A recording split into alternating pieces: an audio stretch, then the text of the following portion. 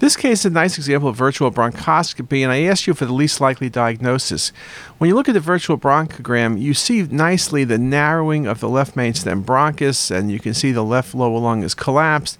And you look at the arrows on the image on your right, and you can see you have soft tissue infiltration.